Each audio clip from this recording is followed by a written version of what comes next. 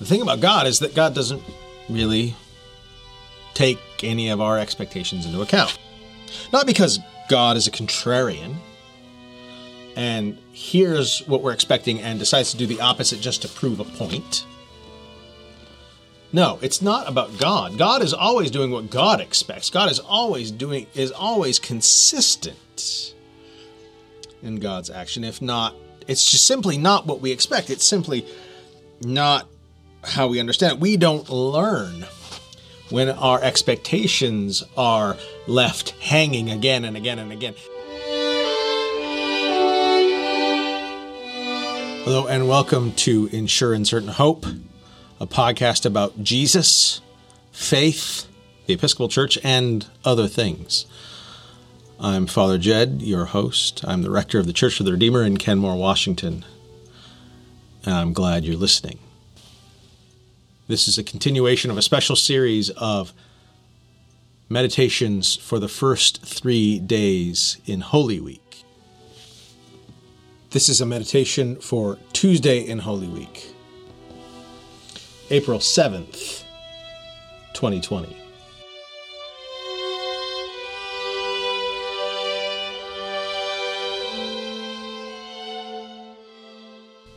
A reading from the Gospel according to St. John, chapter 12, beginning at the 20th verse.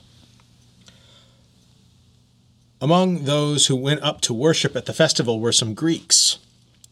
They came to Philip, who was from Bethsaida in Galilee, and said to him, "Sir, we wish to see Jesus." Philip went and told Andrew.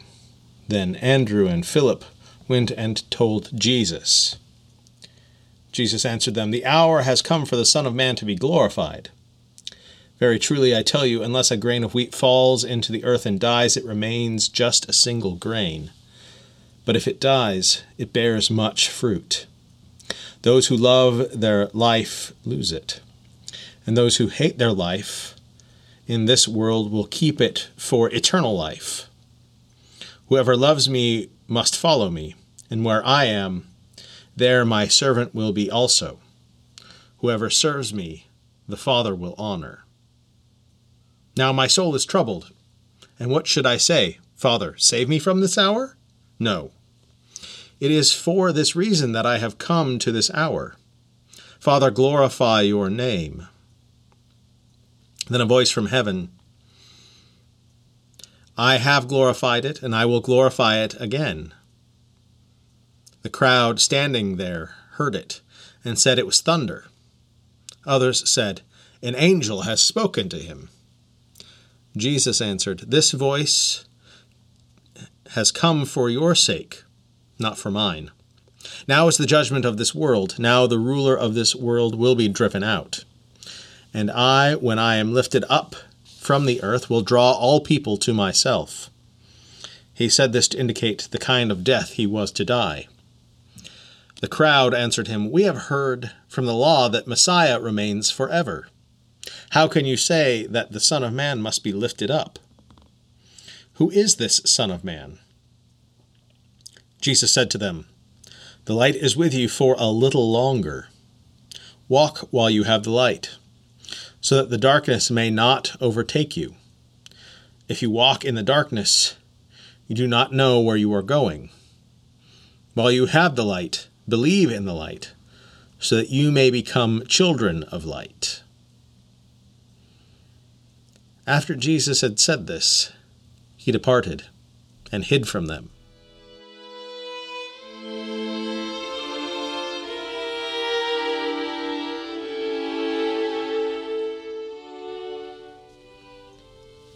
Today's reading is all about expectation. There are expectations abounding. Obviously, the Greeks have some expectation. They come and tell Philip they want to see Jesus, and they expect that Jesus is going to be happy to receive them, or at least that he's going to listen to them a bit. Philip and Andrew also have expectations. They expect Jesus to do something, to say something, to act in a certain way. When he hears that these God-fearers, these Greek speakers who are interested in Yahweh God are asking for them. They expect Jesus to do something about it. The crowd also obviously has expectations. They say to Jesus, "We have heard that Messiah remains forever." Obviously, they have an idea about what being the Messiah means, an expectation of how the Son of Man, the Messiah, ought to act. And when we're honest with ourselves, we also have expectations about who Jesus is, the way Jesus works, and how this all fits into God's plan. The thing about God is that God doesn't really take any of our expectations into account. Jesus does not seem, at least from this gospel reading, to have met with the Greeks. He does not seem to react in the way that Philip and Andrew are reacting, and he certainly does not tell the crowd what they're expecting to hear.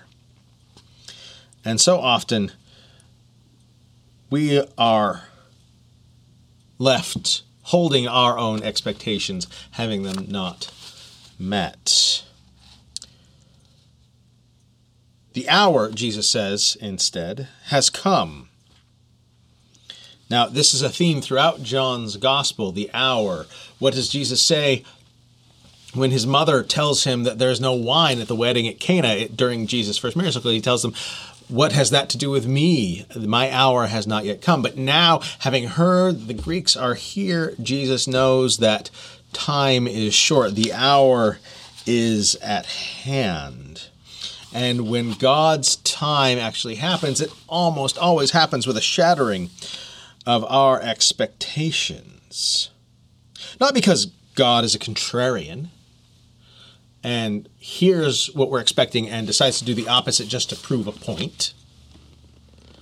No, it's not about God. God is always doing what God expects. God is always consistent in God's action. If not, it's just simply not what we expect. It's simply not how we understand it. We don't learn when our expectations are left hanging again and again and again to expect something different, to expect something other than what we ourselves would do. We expect God and Jesus to act like us.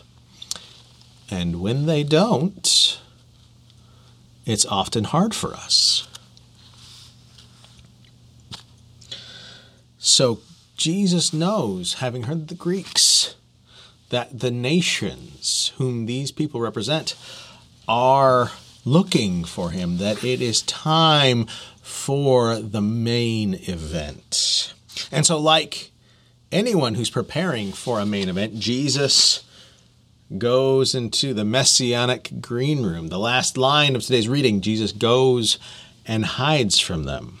This is Jesus going away in order to prepare. I remember back in the Dark Ages when I was in high school, I was in an Irish dance troupe, and we would have to go and prepare when we were doing things, particularly around St. Patrick's Day, when we had lots of performances and things like that. We'd always have a room where we could go and get ready and sort of shut out the world before we were supposed to perform. And my younger brother, who was not among the performers oftentimes, wouldn't understand why he couldn't go and play in that room, why he couldn't be with us in that room. And I would have to explain to him every time that, well, this room is not for playing, it's not for chatting, it's not for talking, it's for us to get ready. And this is why Jesus goes and hides. It seems like a strange thing. We have this expectation that Jesus is walking with us. We have the footprints in the sand and all of that Jesus is always going to be with us. But even Jesus has made a habit in the Gospels of needing to go and take time to himself, to rest and refresh and recharge and prepare himself for what he's about to do. And so this is what he does. He goes and prepares for one last time to break all convention, to shatter our expectations, the things that we think that Jesus is going to do, by glorifying him, by allowing God to glorify him, by putting him on a cross, by allowing God to glorify him by crucifying him. We have almost a little Gethsemane in Jesus' words to the crowd. And what should I say? Father, save me from this hour. No, it's for this hour have I come, Jesus says. To break all of these expectations, to be glorified, not in the way that we think Jesus should be glorified, not in the way that we might expect Jesus would be glorified, but in the way that allows Jesus to be lifted up so we can see what God's glory, what God's love really looks like, so that the Greeks and the temple authorities and the disciples and anyone who is willing to look can see what God does, how God loves, no matter what we expect.